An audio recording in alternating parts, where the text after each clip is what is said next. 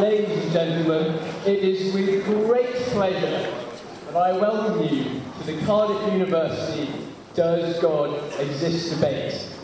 This is Owen Spalding from the Atheist, Humanist and Secular Society. This is the lovely Ed Foster from the Christian Union. How about that? Thank you, Owen. We are your co-hosts for the evening. Tonight, we may consider ourselves as privileged people. What is about to occur can only be described as an historic event.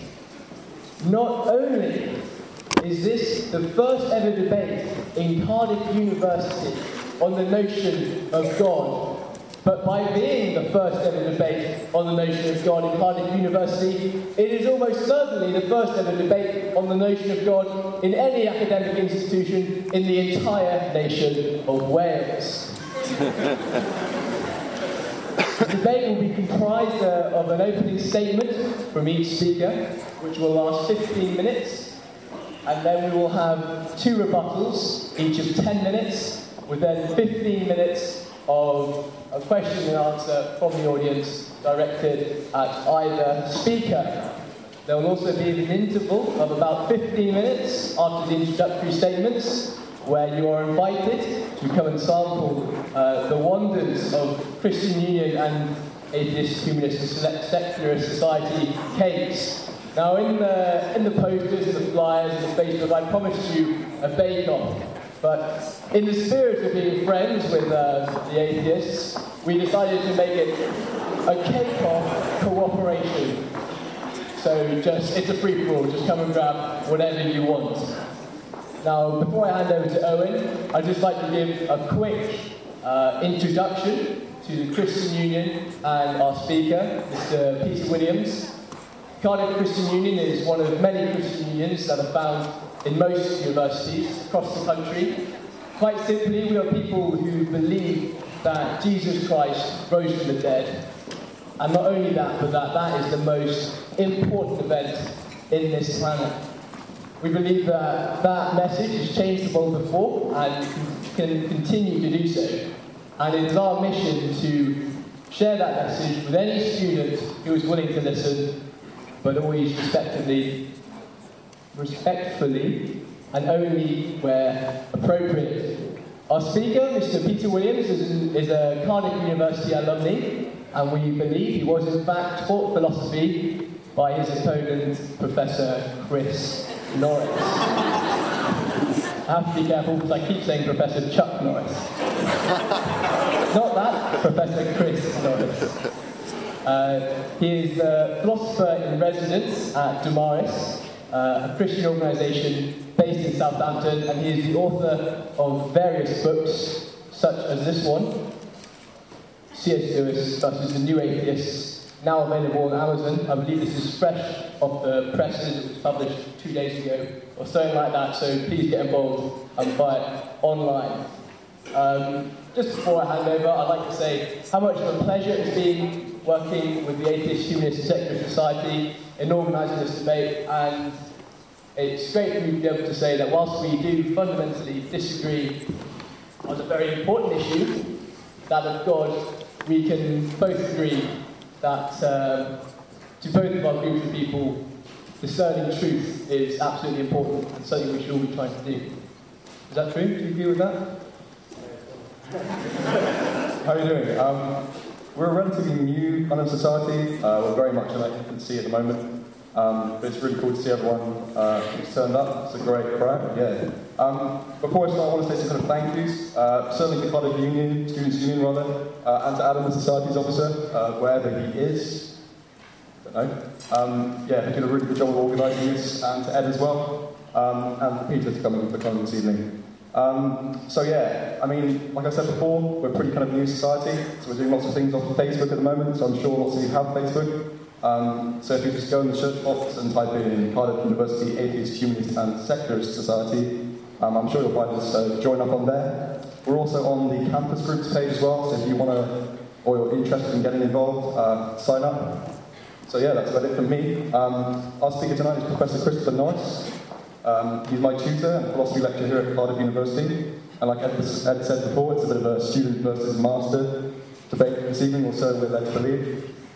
He's written over 30 books, ranging from Derrida all the way to quantum theory. So yeah, I think you're in for a treat this evening. We give a warm welcome to Professor Christopher Norris this evening. Thank you.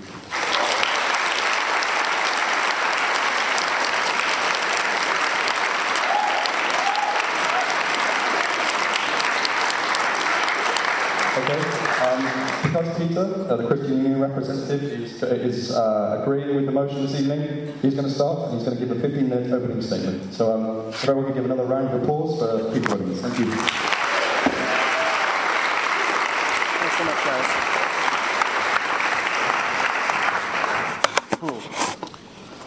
Well, good evening, everybody. It's marvellous to see such a good turnout this evening.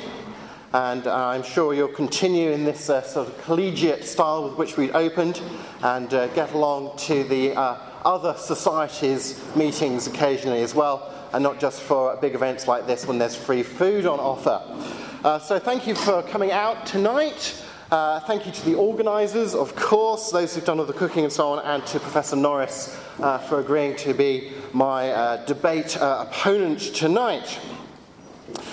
In my opening speech, I'd like to offer a cumulative case of 4 arguments for the existence of a God, starting with a version of the moral argument.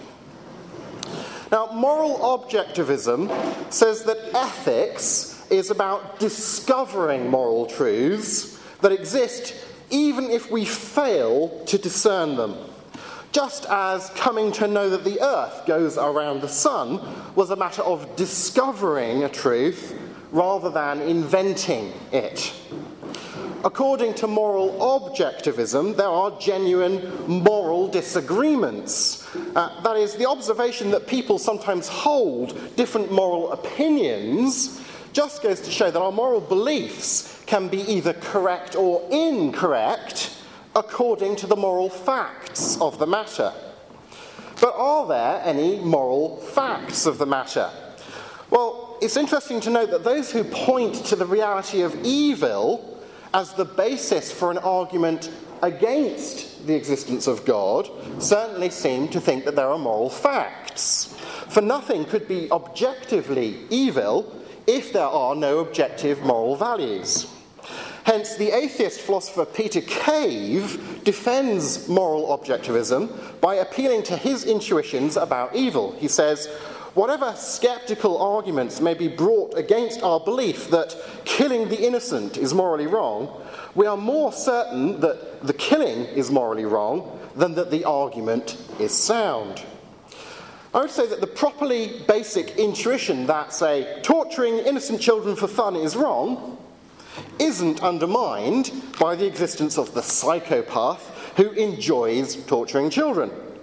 By the principle of credulity, torturing an innocent child for fun clearly isn't merely something that stops the child functioning normally, an empirical observation, or merely something that we dislike because of our evolutionary history, or merely something that our society has decided to discourage.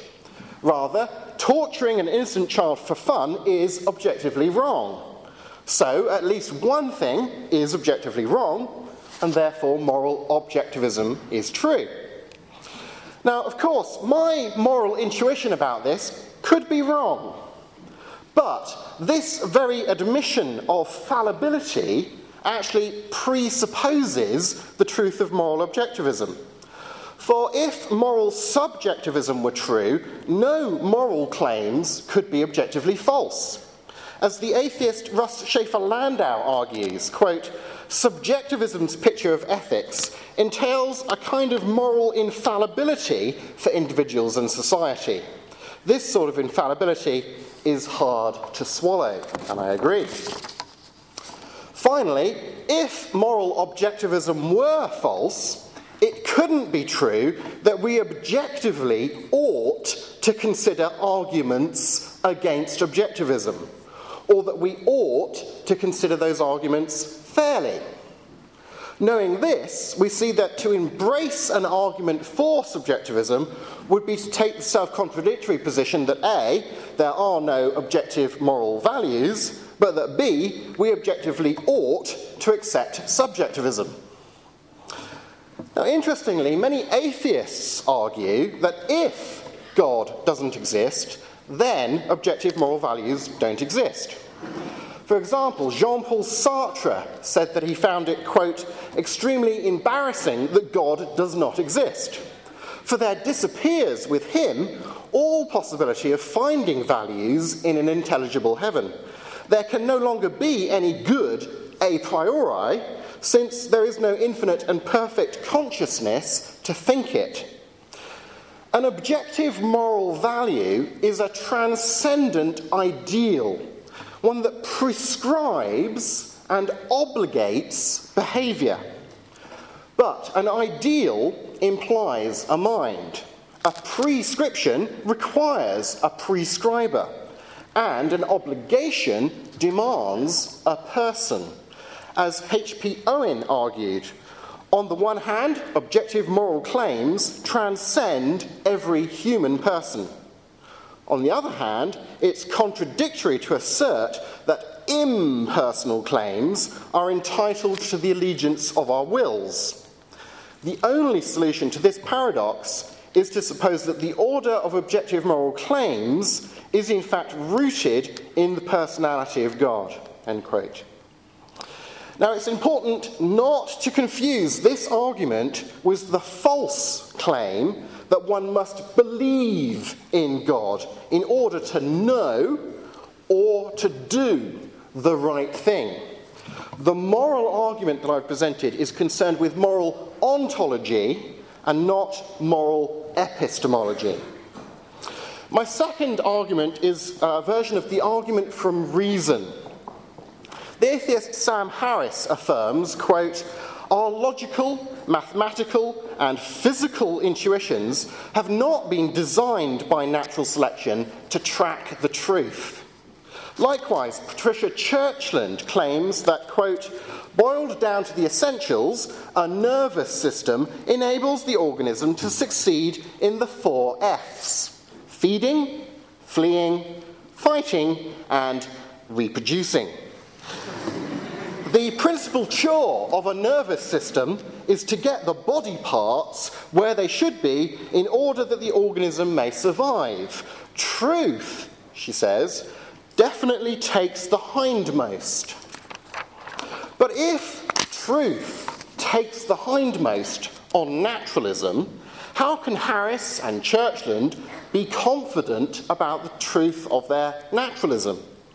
As the atheist philosopher Thomas Nagel concedes, quote, the reliance we put on reason implies a belief that the basic methods of reasoning we employ are not merely human, but belong to a more general category of mind.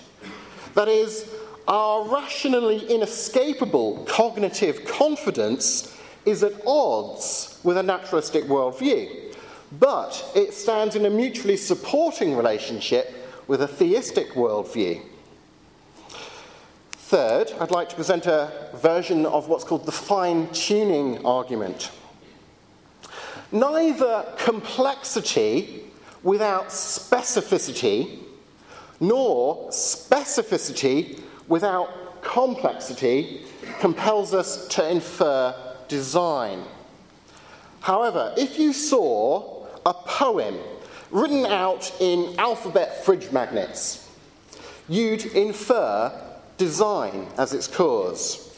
Such a pattern is both specified, it adheres to an independently knowable pattern, and sufficiently improbable to show that our design inference is merited, on the grounds that in all cases where we know the causal origin of specified complexity like that, experience shows that design played a causal role in its occurrence. Now, this fairly uncontroversial observation becomes highly significant in the light of, for example, Stephen Hawking's affirmation that for life to exist in the universe, quote, the initial state of the universe had to be set up in a very special and highly improbable way.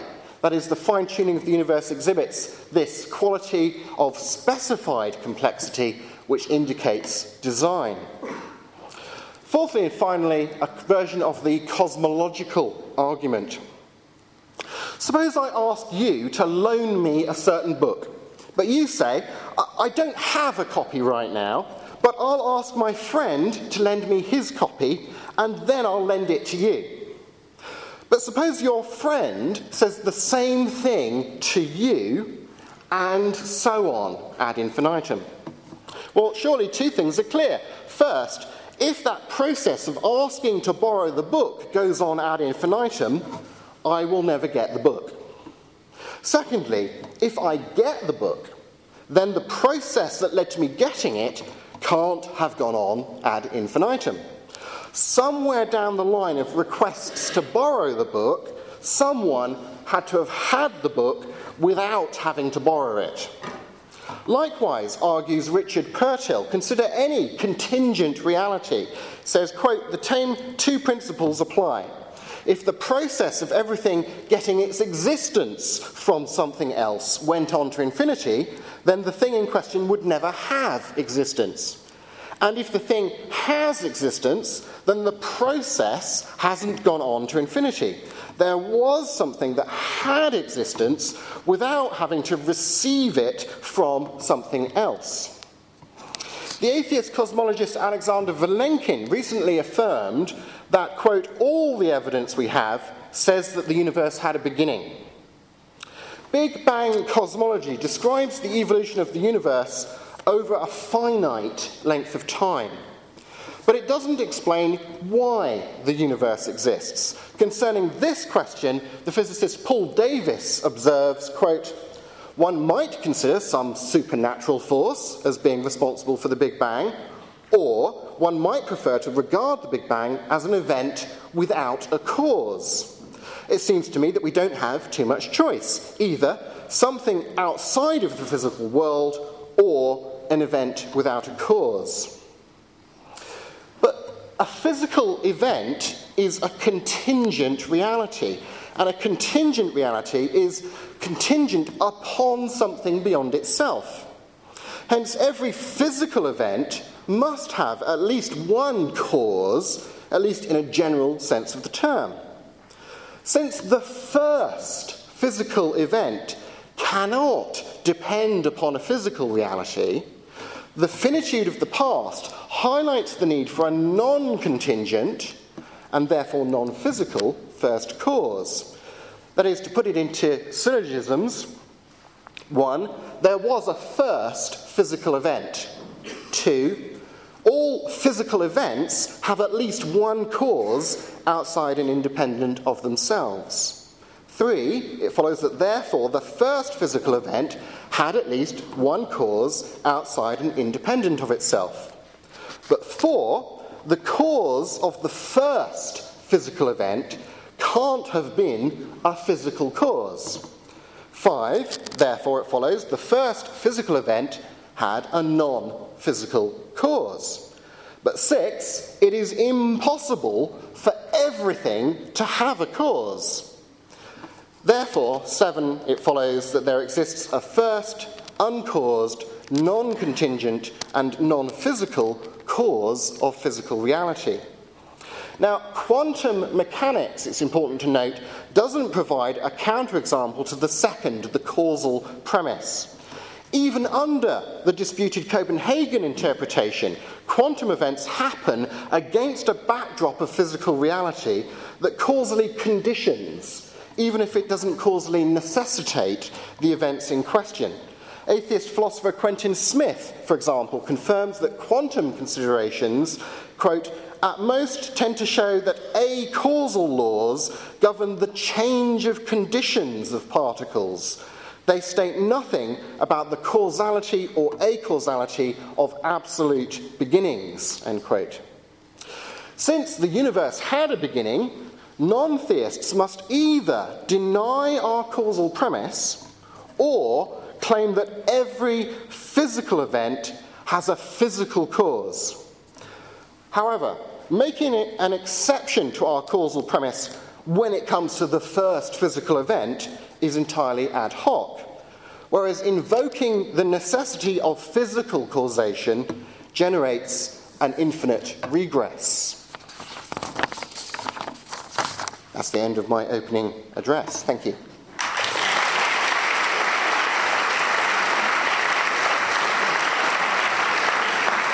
A big thank you to Peter Williams for that.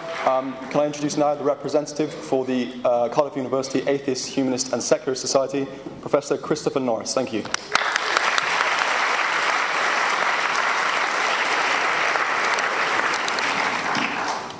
Okay, thanks very much. You're a credit to the Cardiff Philosophy Department. No, you really are.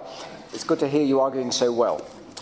I'm very glad that you grasped the bull by the horns and didn't take refuge in the various kinds of qualification and ways of evading the issue that tend to crop up in these things, often known as death by 1,000 qualifications.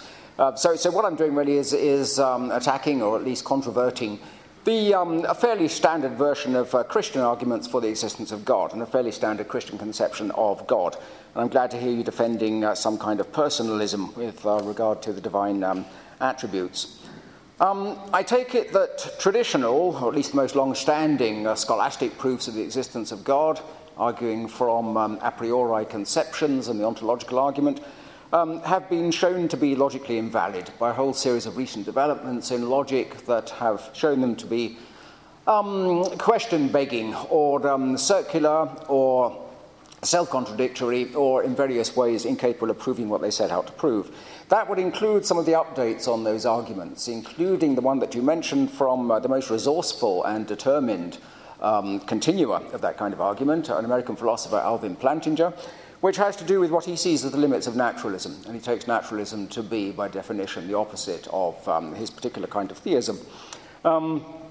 His argument, as you said, as you very adroitly summarized, is basically that naturalism must fail by its own premises.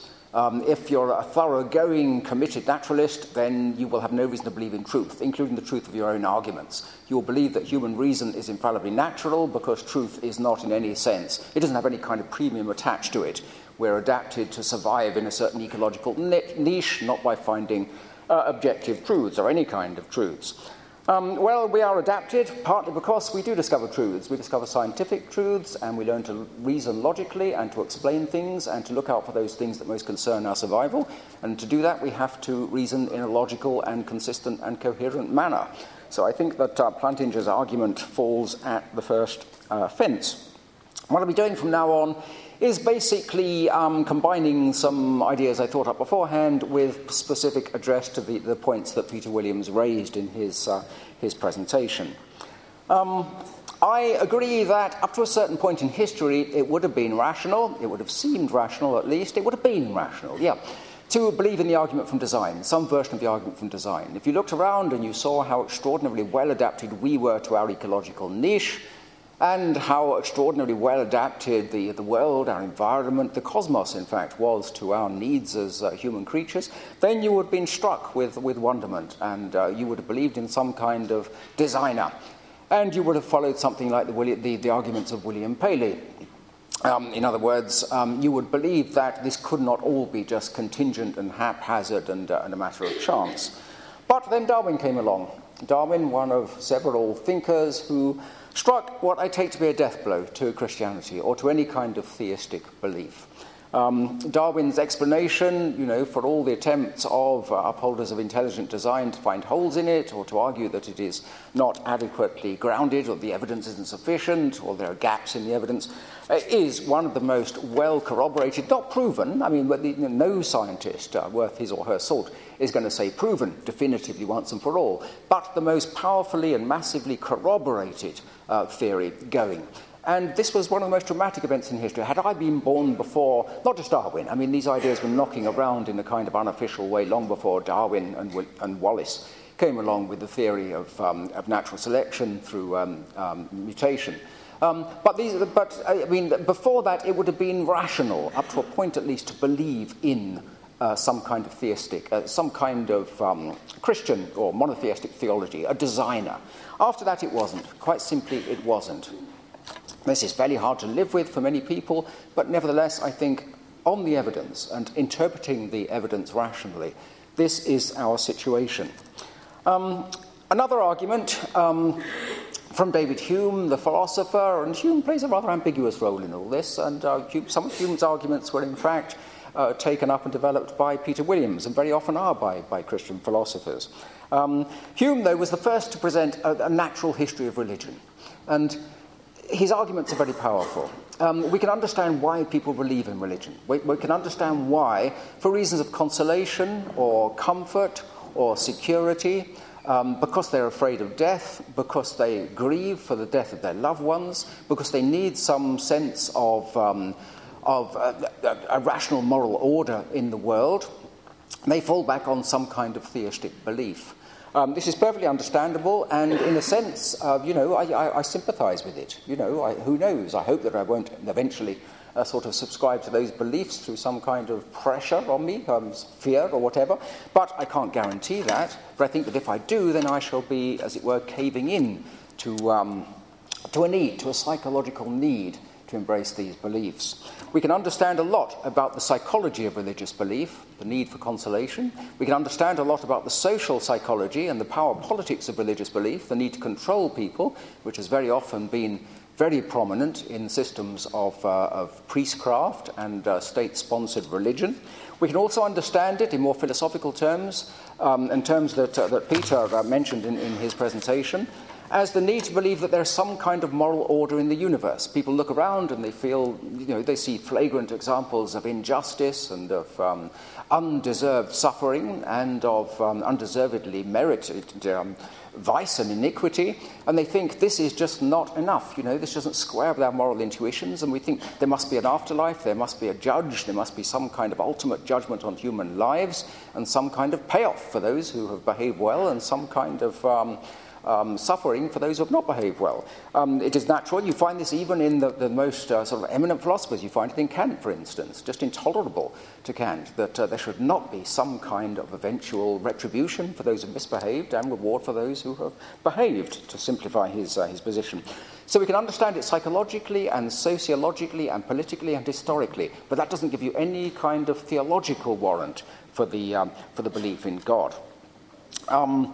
On the point about objectivism in morals, well, I would absolutely defend that. I'm a realist about morals. I think there is right and wrong, and we might all be systematically confused about it. We might live in a society like apartheid South Africa, for instance, and numerous societies around the world now, where the majority opinion, virtually the sort of universal consensus of opinion, is wrong, quite simply wrong, when judged against certain ultimate moral standards. But you don't need theism, you don't need Christianity, you don't need belief in any kind of personal executive God in order to support or underwrite or endorse that kind of moral realism. Now, I think that the case goes further than that. I think that Christian belief can be actively harmful. I'm not saying that Christians are bad. It would be ridiculous. I know plenty of very, very good Christian people, and plenty of people whose behaviour and whose moral character squares perfectly well with their religious beliefs. I think they would be good people, though, without the religion. And I think the great danger is that bad people whose basic impulses are wrong, will find support and endorsement and a kind of supernatural guarantee or sort of power of underwriting their bad behaviour. I think here of Tony Blair. You can have an absolutely sort of shining conviction of the rectitude of everything you do, and you can commit enormous evil in the belief in your own moral rectitude, the absolutely sort of shining, unquestioning belief that what you're doing is right. That's the great danger. I think the basically good, well-disposed people equipped, if you like, and this is a very sort of Darwinian, naturalistic way of looking at it, with a decent number of other regarding impulses, will behave well. I think this is one of the basic things about my quarrel with and many atheists quarrel with Christianity. It is that good people, people who basically have not been got at by bad creeds, be they political or moral or religious, will behave well. They have a decent number of other regarding impulses. They are naturally upset, offended, by the sight of human suffering, and they'll do as well as they can to alleviate people's condition, okay? But I think that very often religious conviction, not in the case of the vast majority of the religious believers here, but in the case of some few, very often powerful people, can lead to extremely bad actions, okay? So I think that we can have transcendence, we can have what the moral realist wants, transcendence in that sense, the acceptance that we might just be wrong. This is absolutely a crucial thing about not the atheist, but the non-theist viewpoint. Of course, we might be wrong about a whole bunch of things. Scientific truths, what we believe about history, what we believe about morals, other people, the way we behave. We might just be systematically confused. But that doesn't mean you need some kind of ultimate God figure, to serve as the locus of those transcendent values. What it means is, just quite simply, we can be wrong. Okay, so I think all the arguments, from the supposed need for some kind of ultimate transcendent authority to give substance and ultimate value to our moral beliefs is mistaken. You can have that perfectly well, and you can have it better, what's more, in a safer way, by sticking to human beings, basically, and sticking to human communal values and to a sense of the ultimate sanctity of human life, if you like. And sanctity there doesn't carry any kind of transcendent or religious implications. Now, I think there are too many examples of the way that Christian believers can be pushed in extremely immoral directions for it to require any kind of detailed documentation. If you think of the Pope, the present Pope's attitude toward the use of contraception, especially in the South African context, and numerous examples, historically and in the present day. This is the way in which religious dogma, ultimately founded on the belief in some kind of ultimate monotheistic religious source of authority in moral matters, can massively pervert judgment. Okay? I think that religious belief has too often been used as a support and an endorsement for that kind of behaviour. It's very often been used, and is in the world nowadays, as an excuse or a pretext for brutalising or for marginalising women. I think the monotheistic religions have been responsible for an enormous amount of harm in that particular context. And there again, it is far better, far safer, far more morally progressive to consult human interests. A very simple reckoning, which is this is consequentialism. Whenever you're faced with some kind of moral dilemma, don't go chasing off to some kind of religious absolute. Don't look for some sort of ultimate authority to back up what you're saying. Always ask yourself, is this on balance going to do more good than harm for the greatest possible number of people? And it will land you up with all kinds of dilemmas and difficulties and problems and paradoxes and test cases, and very often they'll be soluble. Sometimes they won't. Sometimes there'll be conflicting intuitions. But if we're going to work out, the way of getting a better society, a better world, a better moral system, a better way of thinking about other people, then it's going to have to be in terms of human interests rather than divine interests. And as soon as you bring in the interests of religion, then it's going to distort that reckoning, because it's going to let some people believe that they have the right to override human interests in the interests of some particular pet set of notions of their own, or particular religious set of priorities. On the argument from quantum mechanics, I think quantum mechanics is such a mess. Conceptually it's such a mess that it's impossible to derive any conclusions from it.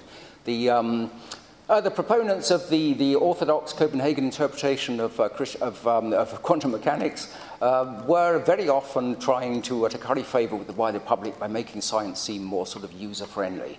And so they wanted to introduce the idea of observer intervention, and the idea that ultimately what we observe is a creation of our active observations. It depends which way you set up the radio telescope or the observing mechanism.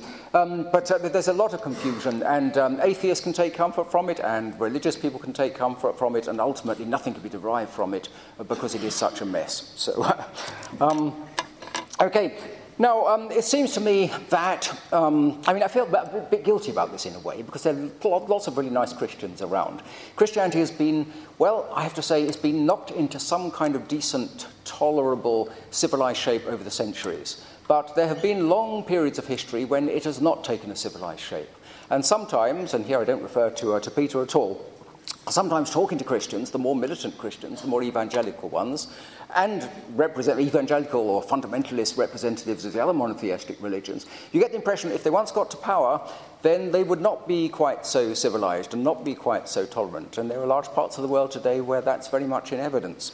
And here again, I think it's a matter of the danger of people who believe that they have some kind of transcendental warrant, some kind of overriding vision, if you like, vouchsafed to them alone, which permits them to override human interests and the interests of shared humanity. And I think that's the most important point to hang on to. The other point is that religions are good insofar as they take a decent, tolerant and liberal view of human beings. This has a lot to do with your understanding of human nature. Christianity tends to inculcate a very low and rather cynical view of human nature. The idea of original sin, the kind of thing I was brought up in school. You know, we were always taught, one of the O-level set texts, or GCSE set texts, was The Lord of the Flies. And if there's one message that book wants to bang home, it is that human beings are beastly, and these little boys in the book are beastly. And if you don't keep an eye on them, if you don't discipline them, if you don't subject them to sort of checks, including religious belief, then they're going to behave very badly to each other. So we want a really sort of tight, top-down, thoroughly monitored, repressive society. This is a bad way to bring people up. For one thing, it teaches you a bad morality. It's the idea that anything that's moral is going to be the result of some sort of repression. It's going to be the result of some kind of superego bearing down your natural instincts, okay? So anything decent you can make of human beings is going to involve basically suppressing everything they think they want in the interest of what you think they ought to want, okay? Now, this is not just, you find this in Kant, you find this in quite a lot of ethical philosophers, and it's something that ethical philosophers are just beginning to get over, in fact, that idea.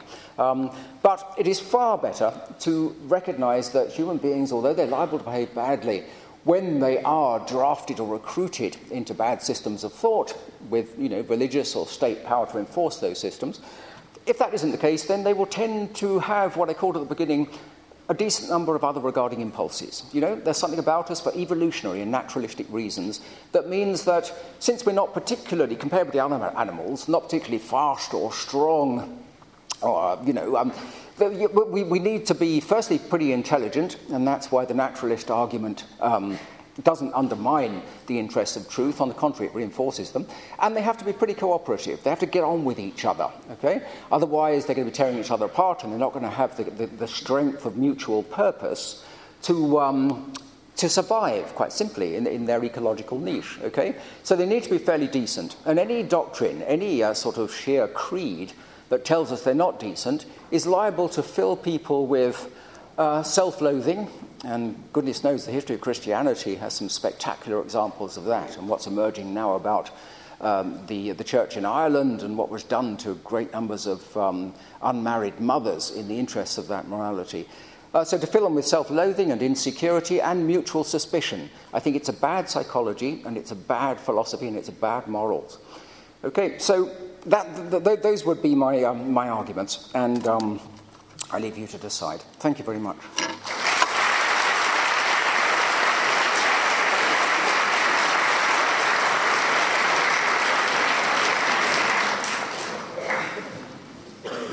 We're going to adjourn for about 15-20 minutes or so you can grab some cake and that kind of thing. If you get into your seats again at about 8 o'clock, thereabouts, that would be great. Just to say, everyone's got little raffle tickets. These are so you can vote whether you agree with the notion, disagree, or whether you're unsure. We're running a little bit late, so we'll probably give you about 10 minutes to grab some cake, and we'll give you a 5-minute notice to get back in your seats. Thank you very much. Okay. That brings us to the end of our interval. I hope you really enjoyed the Atheist Humanist Secular Society and Christian Union Cake-Off Cooperation. I just want to quickly draw your attention to these little pieces of paper. They are available on the tables next to where the voting boxes are. On these is just an email address for both the Atheist Society and the Christian Union. If you would like to get involved with either of these groups, please just take a piece of paper and send the person an email. We've had a bit of feedback that it's a little difficult to hear, so I'm just going to give a little test to this mic here, and if people at the back can't hear me, please could you say, "Can everyone hear me all right?" Okay, thank you. Speakers, please speak really loudly and clearly into the microphone. With that, I would like to invite Peter Williams back up to the microphone for our first 10-minute rebuttal. Thank you, Peter.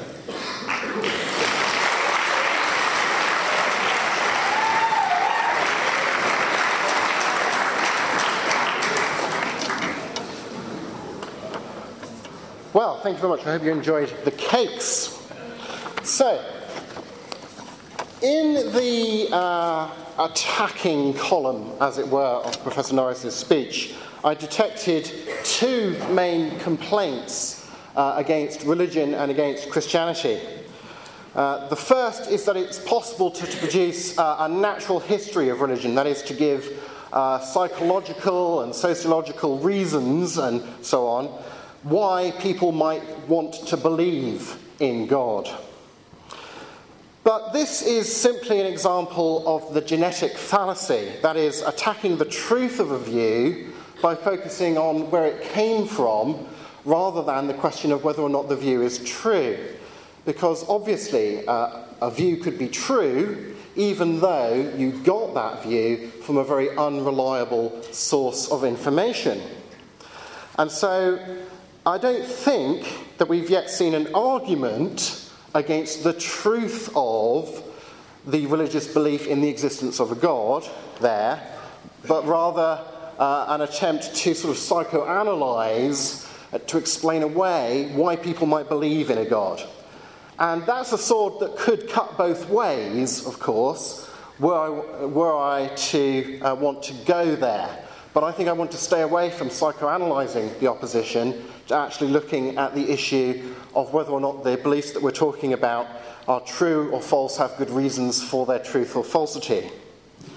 The second complaint that I detected as I was furiously scribbling away my notes here is that religion can be harmful.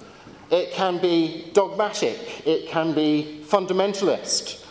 Well, I agree wholeheartedly with those sentiments. Again, of course, two could play that game, but let's not go there. Theism could be true even though people do use it as a pretext for repression and so on. After all, what would you think of a Christian who came up here and criticised Darwinism by attacking the eugenics movement, which used Darwinist science for a particular social evil?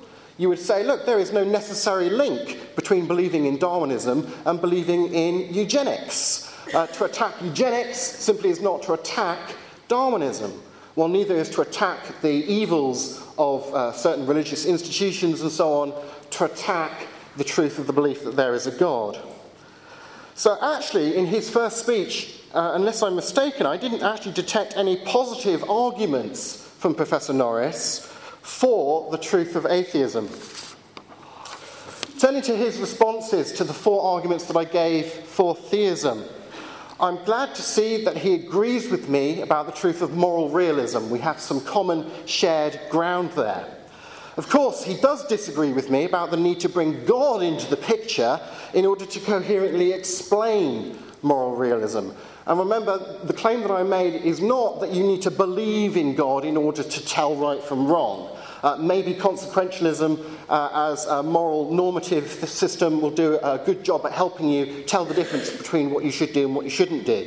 That's beside the point as far as the argument that I gave is. Rather, I was arguing, and I gave three arguments for thinking that if there wasn't a God, then there couldn't be such a thing as these objective moral values that we both believe exist. And I'd like to see in later speeches how Professor Norris responds to those three arguments that I gave. Just to summarise again, a philosopher called A.E. Taylor puts it this way. Were there no will in existence except the wills of human beings who are so often ignorant of the law of right and so often defy it, it's not apparent what the validity of that law, that moral law, would mean. Recognition of the validity of the law thus seems to carry with it a reference to an intelligence which has not, like our own, to make acquaintance with it piecemeal, slowly and with difficulty, but has always been in full and clear possession of it, and a will which does not, like our own, often set it at naught, but is guided by it in all its operations. Such a character, a person who is by nature good, could contain those moral ideals, could prescribe those ideals to us and obligate our behaviour, because it's a personal reality, it can do all those things. Because it's a transcendent reality, it can ground objective moral values. Moving on to the argument from reason which I gave. The reply from Professor Norris here is that we are adapted because we reason well. But I think this is far too quick a move. Reasoning well would, of course, be adaptive. But can you explain reasoning well through a mindless process of adaptation? Doesn't, as I argued, a naturalistic assumption about reality and the nature of mind actually undermine cognitive confidence by making it unlikely that if naturalism were true, our reasoning would be rational in that sense? Not works. Remember I said it comes down to this distinction between what works, which can be selected for in a mindless process of history, and what's true, and those two things don't necessarily coincide. Indeed, Professor Norris made exactly the same move in response to Plantinga here that Professor Daniel Dennett made in a recent debate that they had. Daniel Dennett similarly asserted that evolution by natural selection, with its naturalistic presupposition, explains why beliefs that we have are reliable truth trackers. But I agree with Plantinga that on a naturalistic theory of evolution, the semantic reliability of an organism's beliefs just don't follow from the reliability of our information acquiring and output syntactic apparatus, to put it in terms that Daniel Dennett uses. Our neural physiological properties are, according to the naturalist, either identical with our beliefs or the things upon which our beliefs supervene. But it's the physical properties that do all of the causing and that interact with all of the other things in our natural history, not the beliefs as such. So yes, the natural history can select for the neurophysiological properties of our bodies. They can get our nervous systems to behave in a way that gets our bodies in the right way to survive, as Patricia Churchland argues. But that doesn't do one whit to move from the syntactics to the semantics, to move from the idea that our behaviour is conducive to survival, to give you a justification for thinking that the way in which we reason in our thinking about things is true.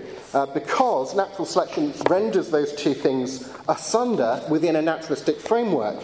So, for example, a naturalistic philosopher such as Richard Rorty agrees with me about this. Richard Rorty says, the idea that one species of organism is, unlike all the others, orientated not just towards its own increased propensity, but towards truth, with a capital T, is as un-Darwinian as the idea that every human being has a built-in moral compass. So I'm making an argument that many atheist philosophers would make, but simply pointing out that holding that position amounts to sawing off the branch that you're sitting on. Finally, Professor Norris says that Paley sank Darwin, but my argument didn't have anything to do with Paley or Darwin. It was a fine-tuning argument about the preconditions of anything evolving at all. So again, we haven't yet had a response to the design argument that I made. And fourthly and finally, about the cosmological argument that I made, Professor Norris doesn't like the Copenhagen interpretation of quantum mechanics. Well, me neither. But I built my argument specifically around that issue so that whatever view you take on the interpretation of quantum mechanics be it the Copenhagen interpretation or not, my argument would still go through. So apart from agreeing with Professor Norris that I don't like the Copenhagen interpretation either, in fact, Professor Norris hasn't yet actually attached the cosmological argument that I made. So I await his response to those issues. Thank you very much.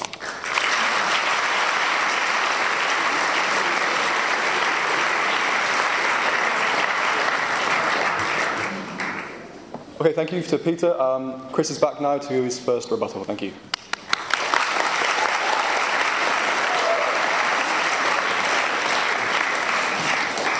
Okay, I ran over slightly in my first presentation, so I'll try and keep this fairly brief. It does strike me that the argument from the personality of God, I mean, this strong realist argument, which is one I'm happy to meet, actually, that we mustn't sort of water down the attributes of God to turn him into some kind of ground of all being or some kind of impersonal Buddhist sort of ultimate explanation for everything. It does strike me that this rather backfires. When you conceive God as a person, and when you try to reconcile that notion of personality with the traditional Christian attributes ascribed to God, then you get a person who is rather obnoxious, a kind of arbitrary tyrant, and someone who, as was recognized by some of the Christian church fathers, was liable to, on a rather arbitrary whim, condemn large sections of humanity to eternal torment for the sake of some rather trivial sin. So that, for instance, Tertullian was inclined to think that the pleasures of the blessed in heaven were considerably increased by looking down and seeing, for instance, their mother-in-law boiling in hell. So it does seem to me that the traditional Christian God is not the kind of person we would wish to encounter in ordinary life, and if he's not the kind of person we wish to encounter in ordinary life, then it seems rather mean of him to have set himself up in such a way as to place his moral attributes beyond our possible cognizance. The great problem, really, with the Christian idea of God as some kind of person is that it's a person so remote from us and so sort of unrecognisably peculiar in his sort of moral habits of judgment that he's placed, that we're rather unfairly left sort of risking eternal damnation through our inability to understand him. And this would be rather mean-minded on God's part. Okay, so conceiving God as a person is an honourable kind of move to make, because it means at least that you can sort of face up to the issues fairly and squarely and not water them down. On the other hand, it does land you with some rather difficult moral objections from the atheist quarter. Secondly, the claims to knowledge. I do think there's a constant tendency for defenders of theism to flip over, as it were, from two senses of the verb to know. Okay, on the one hand, there is knowledge, the kind of knowledge we attribute to other people. If we say that so-and-so knows something, then we mean they've got good rational grounds or evidential warrant or some supportable reason for claiming that kind of knowledge. There's the other sense of know, which is the kind of fiercely convinced individual psychological state of knowing. Okay, so I just know something is the case, and that may go along with thumping the table or simply being in a state of burning conviction, what I've described as the Tony Blair illusion. And it seems to me that the two kinds of knowledge very often get mixed up in this debate.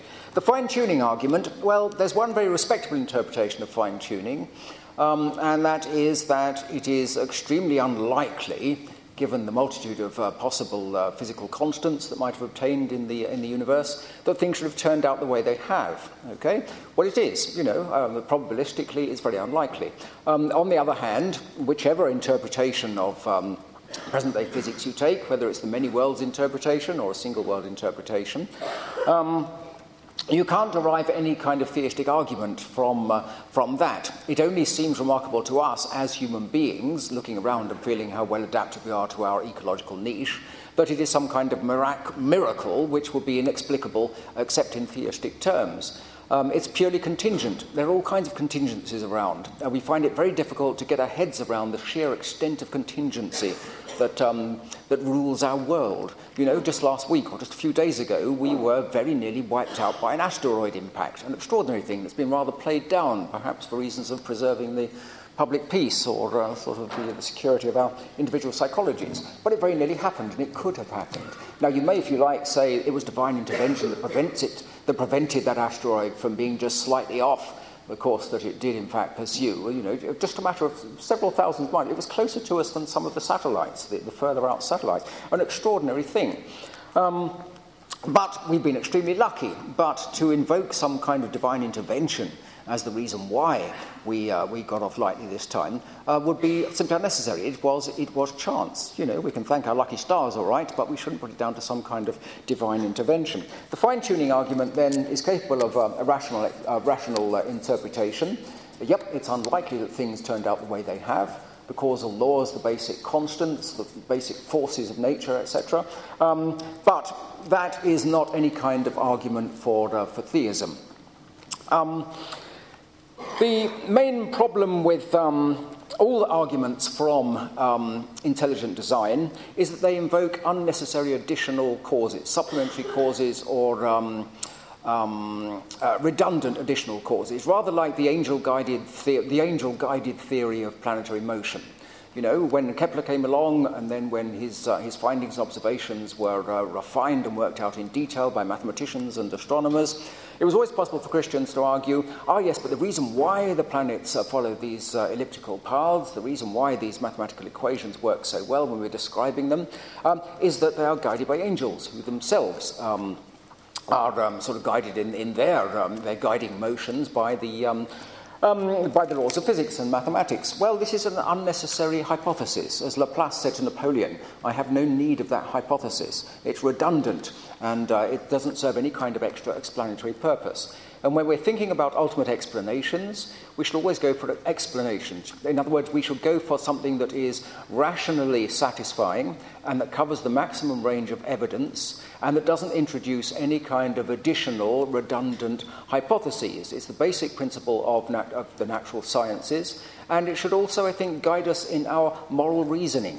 Okay? We should always argue from the observable effects of certain human choices and actions on humanity so far to the likely future effects of certain actions. Of course, we can't always make a sort of full provision for all future contingencies, but we can do our best.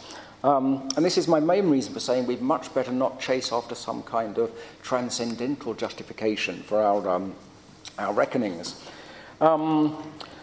As regards the genetic fallacy, I go with Hume on this. I think if you can explain someone's beliefs, which on the face of it involve an appeal to transcendent causes that are beyond human cognition, by looking at their desires and their hopes and their wishes and their fears, then this is not a genetic fallacy. You are explaining why they believe what they do, but you are showing that they have no rational grounds or evidential grounds for believing those things. Sometimes the genetic fallacy can be a fault. It can be a falsehood.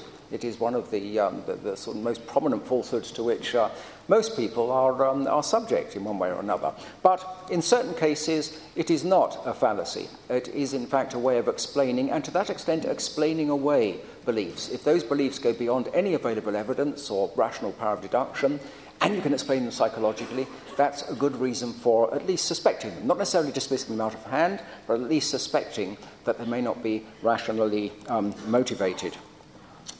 As regards objective moral values, and here I'm coming on to Peter's response to my first presentation, I'm a realist and an objectivist. I believe in transcendent moral truths that may escape or elude our present best powers of cognition. There may be whole communities that are deceived, systematically deceived in various ways, but I believe there must be in principle within human grasp. Here again, I come out very strongly against the idea there might be some ultimate transcendent and therefore ultimately humanly unknowable source of values. I think that whether we're defending realism in the physical sciences or in mathematics, and I think that's probably the most interesting example here, mathematical truths are verification transcendent. They are recognition transcendent. There are a whole lot of truths, an infinite number of mathematical truths that our brains may not be powerful enough or refined enough or developed enough ever, whatever the future course of human evolution, to discover. Nevertheless, they're objective truths. Okay? But at least the basic modes of mathematical reasoning are within human cognitive grasp.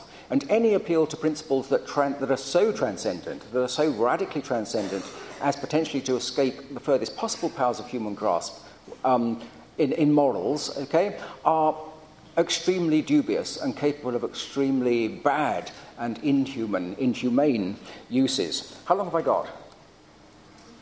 1 minute. 1 minute, right, okay. On the point about naturalism, rationalism, a very important point, I think. Yep, there's a lot of evidence in the experimental literature of the fact that human beings go wrong in their reasoning. They're prone to mistake probabilities, to reason irrationally, and they're very bad at taking account of the evidence and weighing up probabilities in any given set of circumstances. Nevertheless, here again, we much better rely on the power of our own human intelligence to eventually spot and correct and allow for those errors. After all, if you read some of these books, there's a very interesting recent book by Kahneman and Tversky, by Kahneman, actually, they were originally a team, that just very systematically and rather depressingly goes through all these errors. But nevertheless, something enabled Kahneman to understand and to recognize and to diagnose these typical faults, these besetting faults of human sort of rational capacity. Okay, human beings are capable of, as it were, bootstrapping themselves up and surveying their own faults, and that applies not only to probabilities and sort of practical everyday deliberations, it applies to moral reasoning too. We're capable of, this is the history of liberalism, of secular liberalism and humanism, is a history of suddenly realizing that for all our high principles, we got it wrong. There were whole areas of human experience. This applies to gender politics and to racial politics and to a whole range of important things.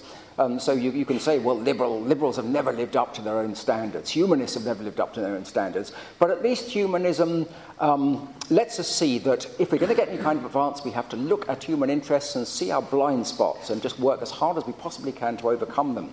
And unfortunately, theism distracts us from that absolutely primary task. Okay, thank you very much.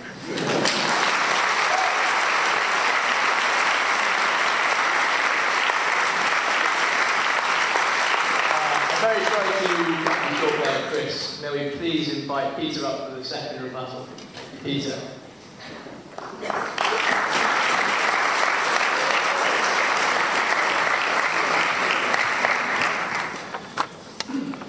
Okay, I hope you're finding this as stimulating as I am.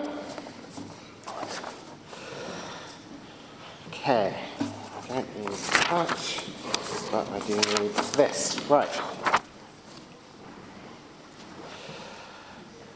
Professor Norris says that when you view God as a person, you automatically view him as someone obnoxious, or rather you should automatically view that personal God as someone obnoxious.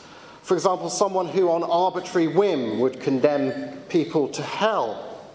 That the traditional Christian image of God is, to put it mildly, not very nice.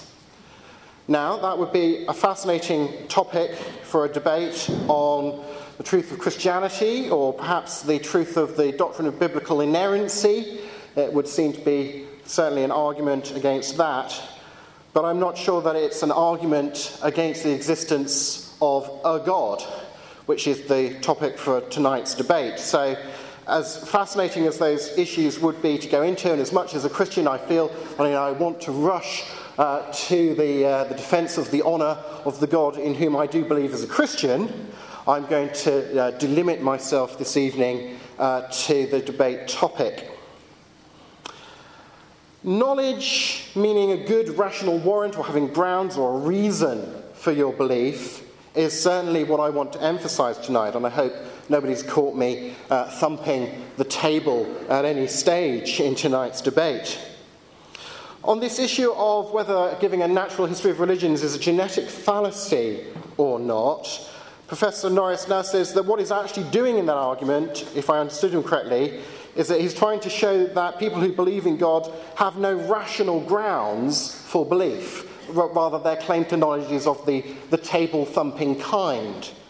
But of course, I've given 4 arguments for the existence of God tonight, and I think you first of all need to show that those arguments don't work before you start psychoanalyzing away how come I believe in this God that you think you've shown there is no good reason to believe. I don't think you show that there's no good reason to believe in that God by ignoring the arguments for his existence and then trying to psychoanalyze the believer. Moving back to the arguments that I have defended this evening, on the moral argument, Professor Norris talks about consequentialism, again, as a way of justifying your moral choices, which is to talk about the issue of normative ethics rather than the issue of ontology that the moral argument I gave was concerned with. I think we're slightly talking past each other here, and I want to try and clarify. I'm not claiming that in order to be a good moral realist, you have to believe in a God who has revealed to you certain things as being right or wrong, and that is your claim, that is your basis for claiming that you know that there are some things that are right and some things that are wrong because there's a God and he's revealed it, say, in the Bible or through religious experience or something like this. No, rather what I'm arguing is that I agree with moral realism. There really are these objective moral facts out there that we discover rather than that we invent. Yes, that does open up the possibility that we are mistaken sometimes about our moral knowledge, just as science can be mistaken about our understanding of the way the material world that objectively exists out there works. So yes, it does open up a sort of humble moral fallibility. Where I appeal to God is to explain, well, how come there are such things as these objective moral values, however it is we think we discover them?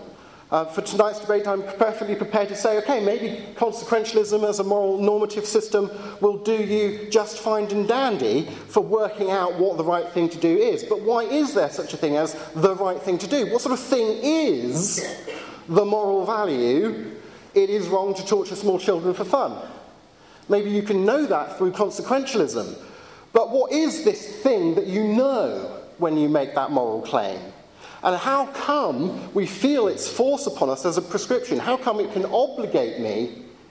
How come it is an ideal that we discover rather than invent? Where do you put that sort of thing in the furniture of reality, as it were? And I gave 3 arguments why the mind of God and the character of God is the best explanation for such a thing.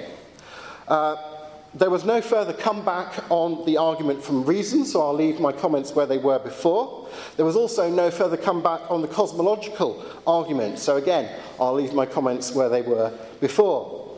On the fine-tuning argument, probabilistically, it is very unlikely, says Professor Norris. He agrees that the fine-tuning of the universe is unlikely, but then he says, but, things are contingent, stuff happens by chance all the time, it's unlikely, but that's no reason to appeal to God. You can just appeal, to chance, to contingency, which seemed to be the argument. But I gave a criteria of inferring design that I built the argument upon. Remember my comments about specified complexity and seeing the fridge magnet spelling out a poem on the fridge. Let me give you another analogy. If I took your bank card, put it in a hole-in-the-wall machine, and punched in one 4-digit number, getting the right 4-digit number would be a prerequisite for me getting money out of the machine. Just as the fine-tuning of the universe is a prerequisite for there being life in the universe. Now, if me having taken your bank card and punched in a 4-digit number, taking money out of your account, and you said to me, Pete, how come you've stolen my PIN number? If I responded to you by saying, look, any 4-digit number is equally as unlikely as any other, it's just one 4-digit number out of any loads of possible arrangements of 4 digits. Unlikely things happen all the time. Why are you suspicious of me?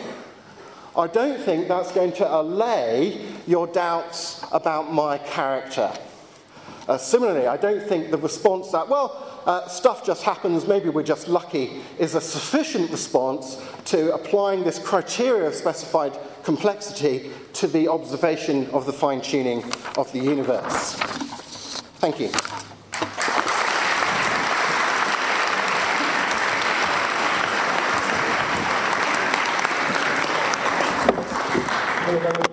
Welcome back to the lectern, Professor Christopher Norris. Also, there's going to be time for about 2 or 3 questions after this.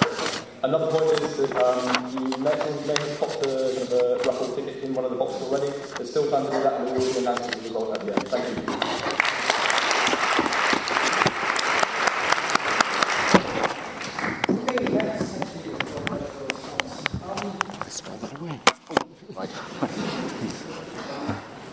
On the point about God and hell, well, I do sort of detect here a kind of backing off of the kind I was talking about at the beginning.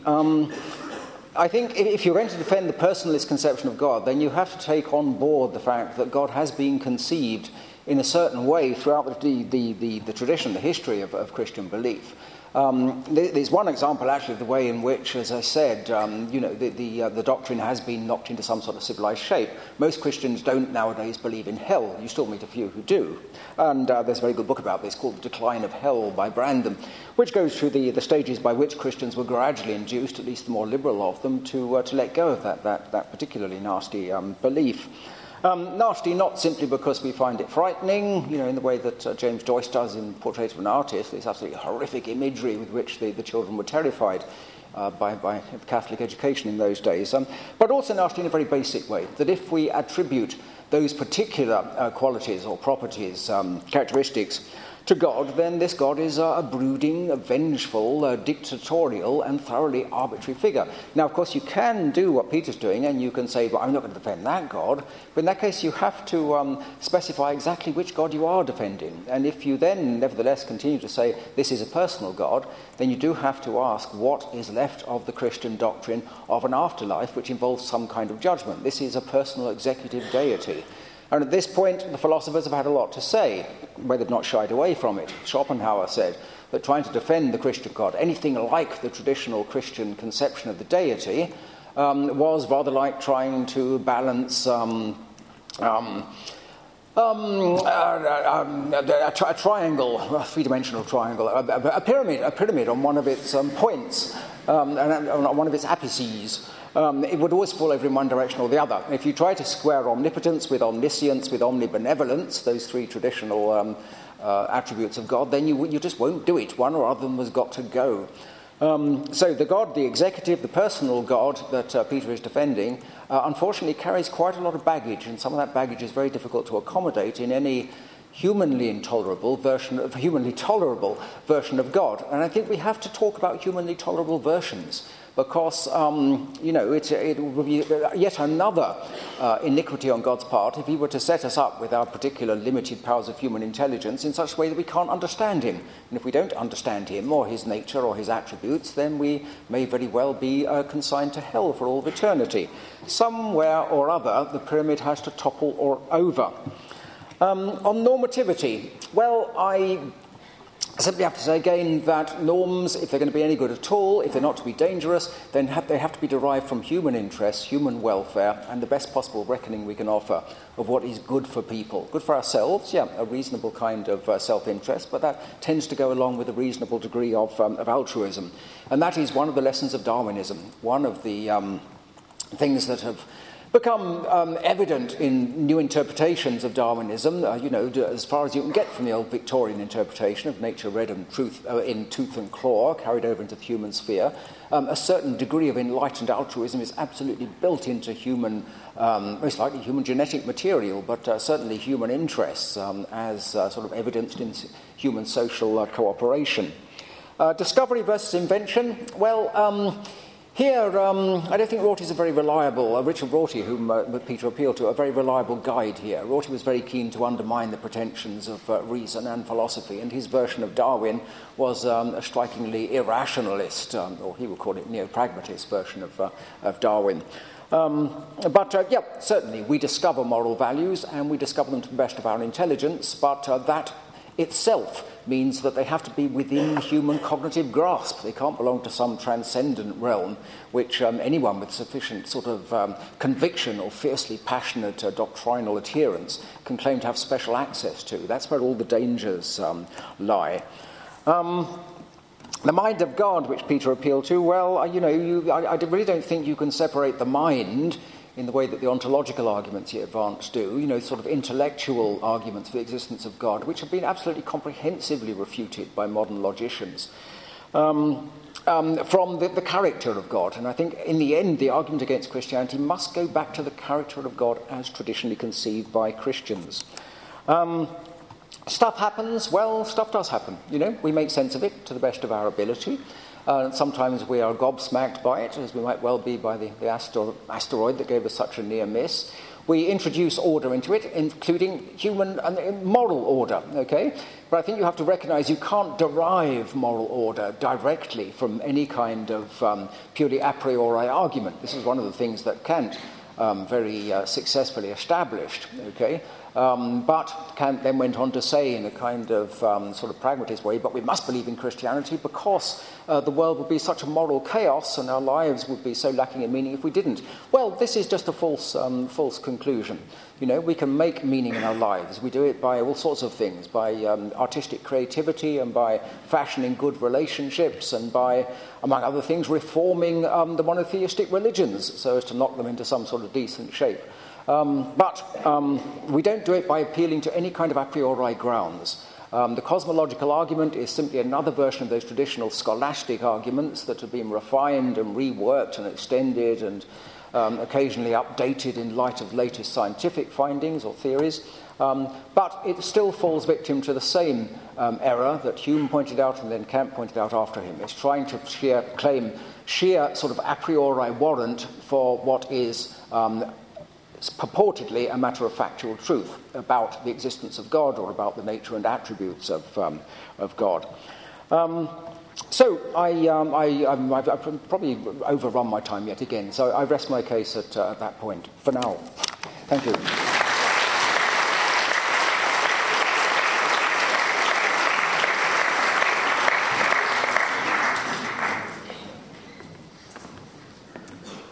So we now have a time of open questions from the audience. Just to establish a few ground rules, whoever asks a question, you can ask it and you'll get an answer, but you won't get a chance to answer back to that answer. So you've got one chance to say your question and that's it, unless the speaker wants you to clarify your question. What we'll do is I'll ask people for a question, raise your hand, and then Owen will take the mic up to you. So do we have any questions? Okay, if we go for you, Owen. Just keep your hand on, sorry. In the grey hoodie. Is that mic on? It is on. A question for Peter Williams. As a scientist, I rely on proof for my beliefs. And if there was suddenly some kind of substantial proof for God, I would happily turn around my views.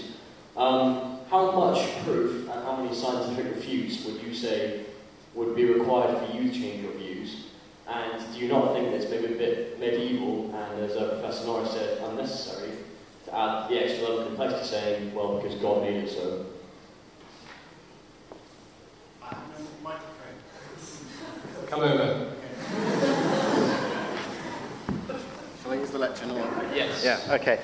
We'll have to be popping up and down like kangaroos. You're basically asking, what would it take me to think that my belief in God was falsified? Okay, just to summarise it for the tape as well. Well, for example, if you did think, like Professor Norris just commented, he seems to think that the logical problem of evil was a knockdown argument against God. If you thought it was logically contradictory to claim that God had the qualities of being omniscient and omnibenevolent and omnipotent and so on, if that were a good argument, it would be a knockdown argument against belief in the kind of God that I believe in, at least. It's not an argument for atheism, but it is an argument against a certain portrayal of the character of God. And if I thought that argument worked, that would be the kind of argument, some sort of argument showing that the concept of God that I was working with was logically inconsistent and so on. Or moving on to the more usual sort of form of the problem of evil, which surely has to be the main argument against belief in God, although it didn't really come up much tonight. I think if you could show that there was an amount of gratuitous evil in the world that was so much gratuitous evil that it must be incompatible with that kind of a God, and that kind of observation of a huge enough amount of gratuitous evil in the world would certainly count against belief in that kind of God. So there's a couple of indications, and I should not hog the time. Thank you for your question. Okay, thank you very much, Peter. I just want to add again now that when Peter earlier said that he wasn't going to address an issue because he thought it wasn't strictly within the realms of the debate, That is now open, and he is happy to open those sort of questions. So if you feel something is an argument for or against God, or specifically the Christian God, both of our debaters are happy to address that. Can I now have a question for Chris, please? Question specifically for Chris. Okay, right at the back, there's a girl with a black sort of cardigan.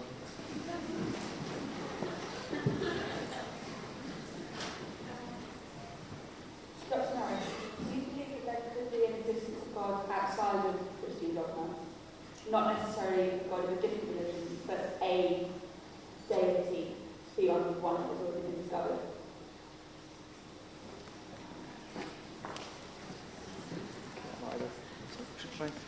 Oh, this one. I don't mind. Right.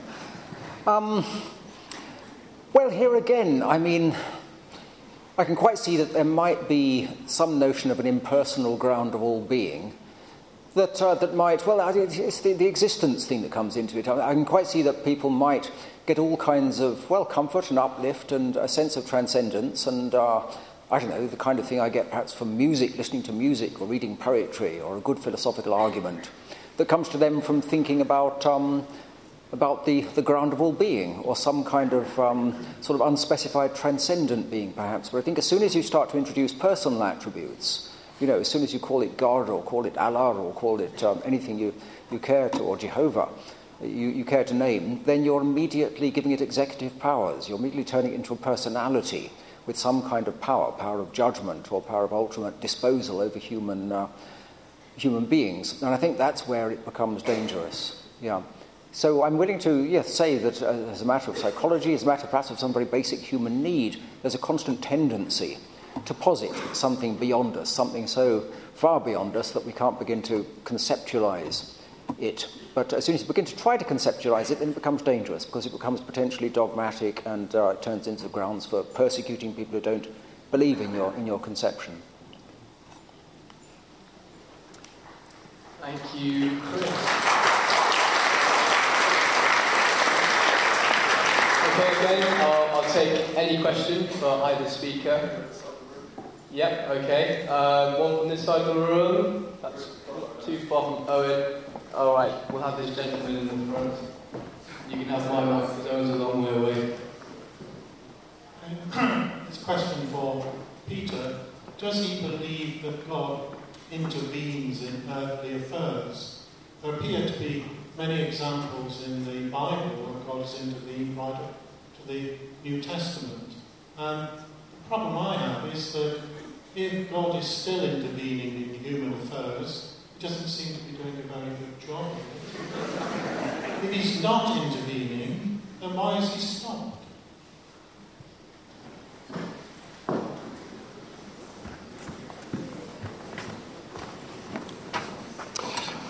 So to give you a straightforward answer to a straightforward question, yes, I do believe that God intervenes within human affairs, certainly within certain crucial events within the Christian revelation claim, but even today I do happen to believe that sometimes God does things in a way that's beyond the normal way in which the universe that he's created works. But then what you raise on the back of that really is simply a reiteration of the problem of evil. And that's obviously a huge debate that's very difficult to pass a quick comment upon. But on the logical problem that Professor Norris raised, in fact he'll want to come back on this, but on the logical idea that it's inconsistent to claim that there's a God with certain characteristics and that there's evil, that idea has generally been abandoned even by most atheist philosophers of religion, since particularly the groundbreaking work of Alvin Plantinga on the free will defence. And I think most of the discussion now is really around this second version of the problem of evil that I mentioned, about gratuitous evil, and is there too much evil in the world such that evil counts against God? It's not a knockdown proof, but maybe there's so much that it counts against him. I mean, there's lots of things that can be said about that, but one of the difficulties is, of course, we're not in a position to run the control experiment of seeing what the world would be like if there isn't a God, if there is one, if you see what I mean. So we only have the one sample, so it's difficult to do a sort of comparative statistical study on that one.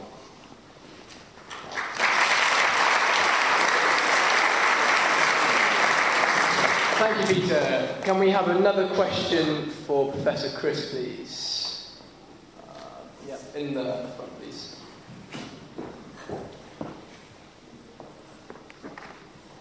Professor Norris, I was interested in your descriptions this evening of the Christian God as someone who was unpleasant.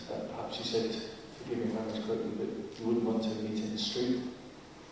Had personal characteristics that were particularly pleasant.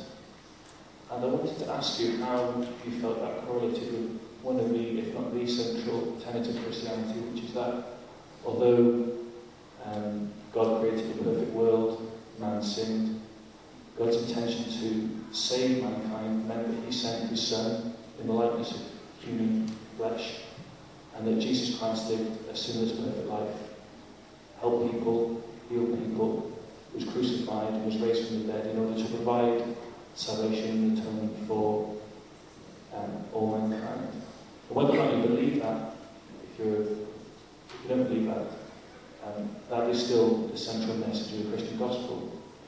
How does then that correlate to the God you describe as someone who is mean, harsh, you wouldn't want to meet in the street? Yeah. Okay, well, I think it brings up another version of the pyramid argument, really, in the sense that, you can find plenty of examples of Christians who have started off, with due humility, imitating Jesus Christ and behave very well very often, but as soon as they get to be bishops, or especially as soon as they get to be inquisitors, they behave more like God the Father, and they start persecuting. So I think the problem is that the old problem with the Christian doctrine of the Trinity, how on earth do you square the fact that Christ is supposed to be merciful and all-forgiving and to bring salvation and redemption, with the fact that he is consubstantial with God the Father, in which case he is also this judge figure, this rather appalling figure, at least on any personalist conception of God. So I think the Trinitarian doctrine simply won't stand up. It will always fall over one way or the other. That's a very quick answer, and there's a lot of very subtle theological argument around this, but nevertheless, I think just the basic narrative, the basic conception of the Christian Trinity, Trinitarian conception of God, is another of these extremely unstable conceptions. Yeah.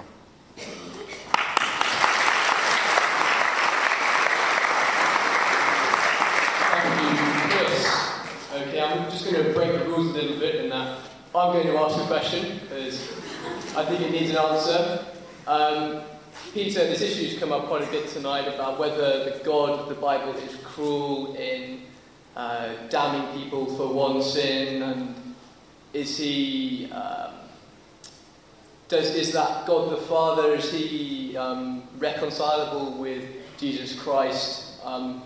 Does that work, Peter?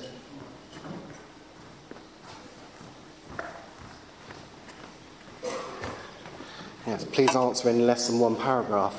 Of course, I think it is reconcilable, otherwise I wouldn't hold the Christian position that I do. Having written a book about C.S. Lewis, it just pops into my mind C.S. Lewis's quote on this subject about there being two kinds of people in life. Those to whom ultimately say to God, your will be done, that they want to relate to him and to receive the forgiveness that Christ exemplified. And those to whom in the end God says, your will be done, because they don't want that. Do you want a God who would force himself upon you, like a sort of lover that you end up having to take out the restraining order against because he won't take no for an answer? That, again, would be a very difficult moral image to have of God.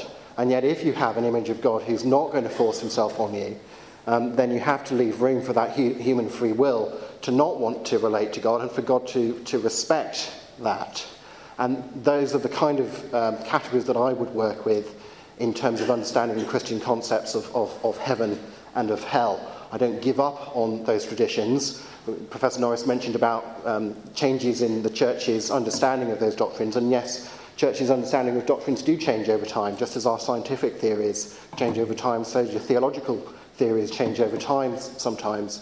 Well, we have to always ask in both cases, is there good reasons for the change, or is it just a sociological change because that happens to be conducive to the particular mores and mores of the society that you're working with. But I think that there's an adequate conception of the goodness of God, who is this ground of moral value. That's the God who I'm defending, and if you think that God is not the God described in the New Testament, then you would take that as a good reason for not accepting the New Testament account of who God is. I think when you look at the character of Christ, rather than the character of people who fail to follow him adequately, such as myself, you get a good image of God. But, as I said, tonight's debate was about God, and I think the question we had about whether or not there could be some kind of, even a personal God, was really the issue, and it then becomes a secondary issue to deal with, and has he revealed himself in Christ or not? And if you already think there is a God who can work miracles, you're in a much better position, I think, to raise that second debate. Thank you. Yeah.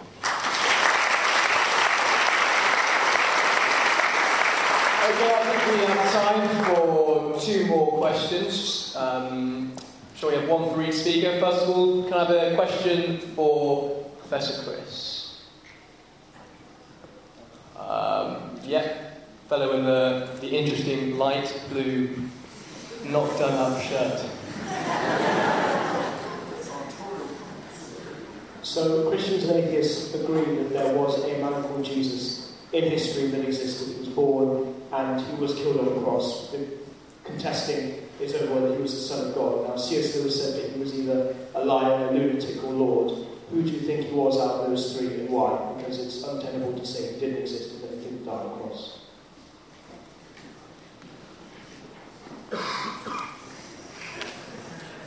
Okay, well, he was someone with a fierce and burning conviction of his own sort of divinely appointed mission. There's no doubt about that. He was certainly sincere. He was certainly, in many ways, admirable, some of his teachings, not all of them. What actually deconverted me from Christianity, shortly after I was confirmed, was reading Bertrand Russell's Why I'm Not a Christian, in which he points out that even Jesus, although Russell has a lot of time for Jesus, was prone to a degree of megalomania and also to extremely short-temperedness. You know, if you notice there were people chatting at the back of the crowd when he was preaching, he would, for instance, blast a fig tree to make his point about being severely displeased with them.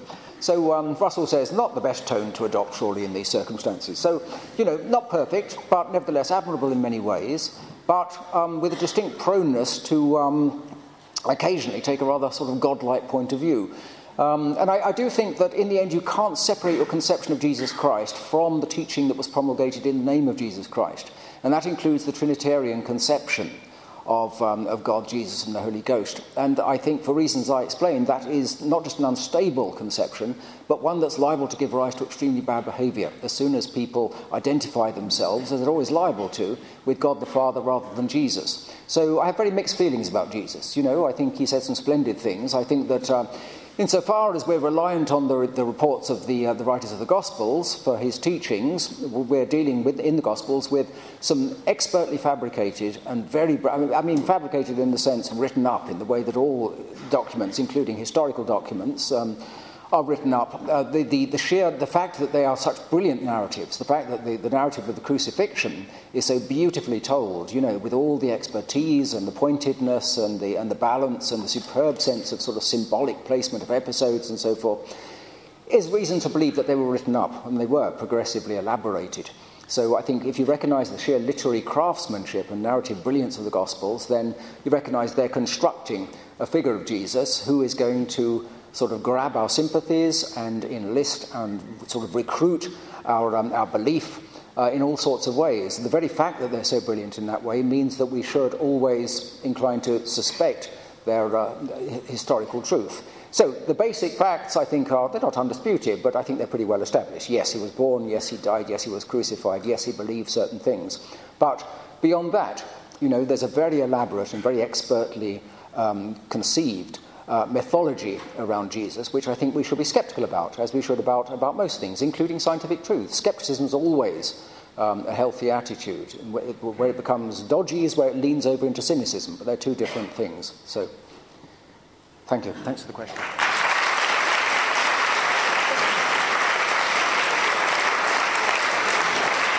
right, let's have one final question for Peter, please. gentleman at the back, blue fleece, I think.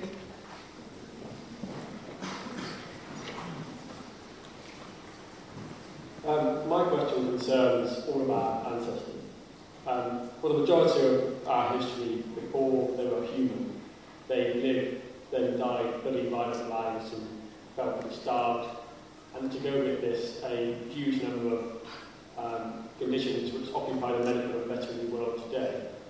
All of this in a universe that is largely lifeless and headed towards an inevitable heat death. How does a Christian God look down upon this and see it as being good?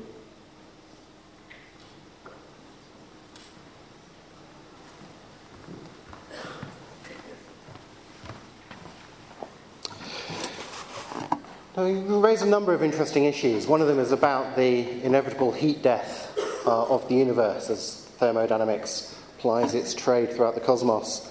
Of course, there will only be an inevitable thermodynamic heat death of the universe if Christianity is false, because Christianity claims that God will step in to recreate the world into the new heavens and the new earth that we talk about as heaven.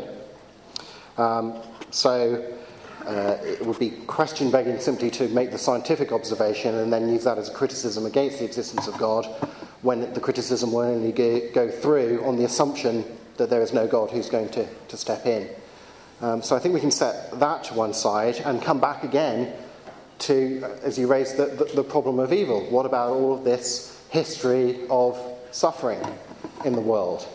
A long history of suffering. Is the pain of existence worth the gain of existence, to boil it down to its simplest terms?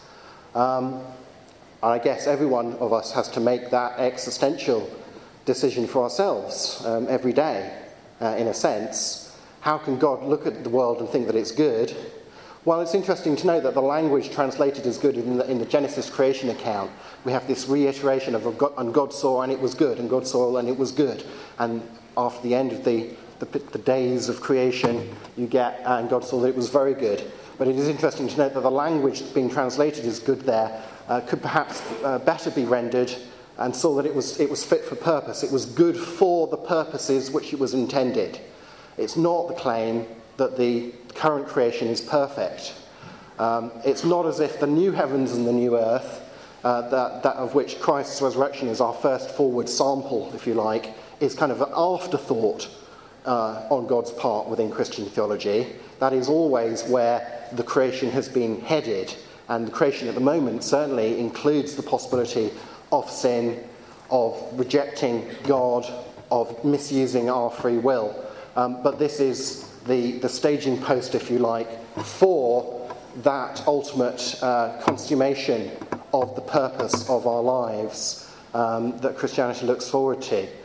So this may not at all be, as some philosophers have tried to argue, the best of all possible worlds kind of thing, but it might be a perfectly acceptable, morally acceptable way of getting the best of all possible worlds, as it were.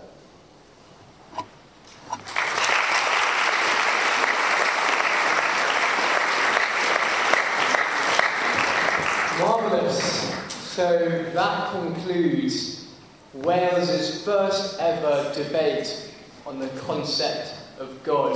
Can we have a round of applause for our two speakers?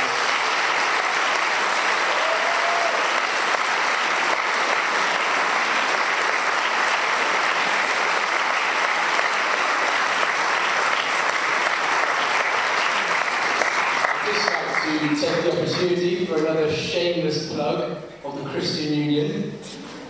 We meet once a week on a Wednesday evening in the Law Building at 7 o'clock.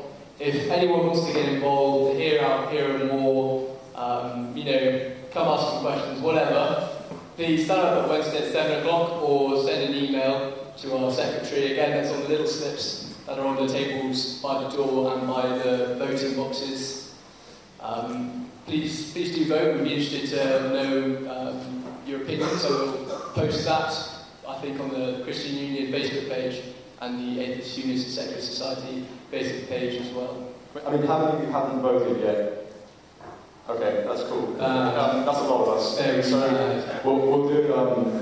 We'll count them up afterwards and we'll report them back to you via the internet. Another shameless plug. I mean, if you want to get involved with our society, go on Facebook and look us up. More pressing matter is that we are going to the pub tonight, so if you want to come along, find out with us, and we'll have a bit of a chat. Okay. So thank you so much. Thank you to Ed, thank you to Peter and Chris. Thank you so much.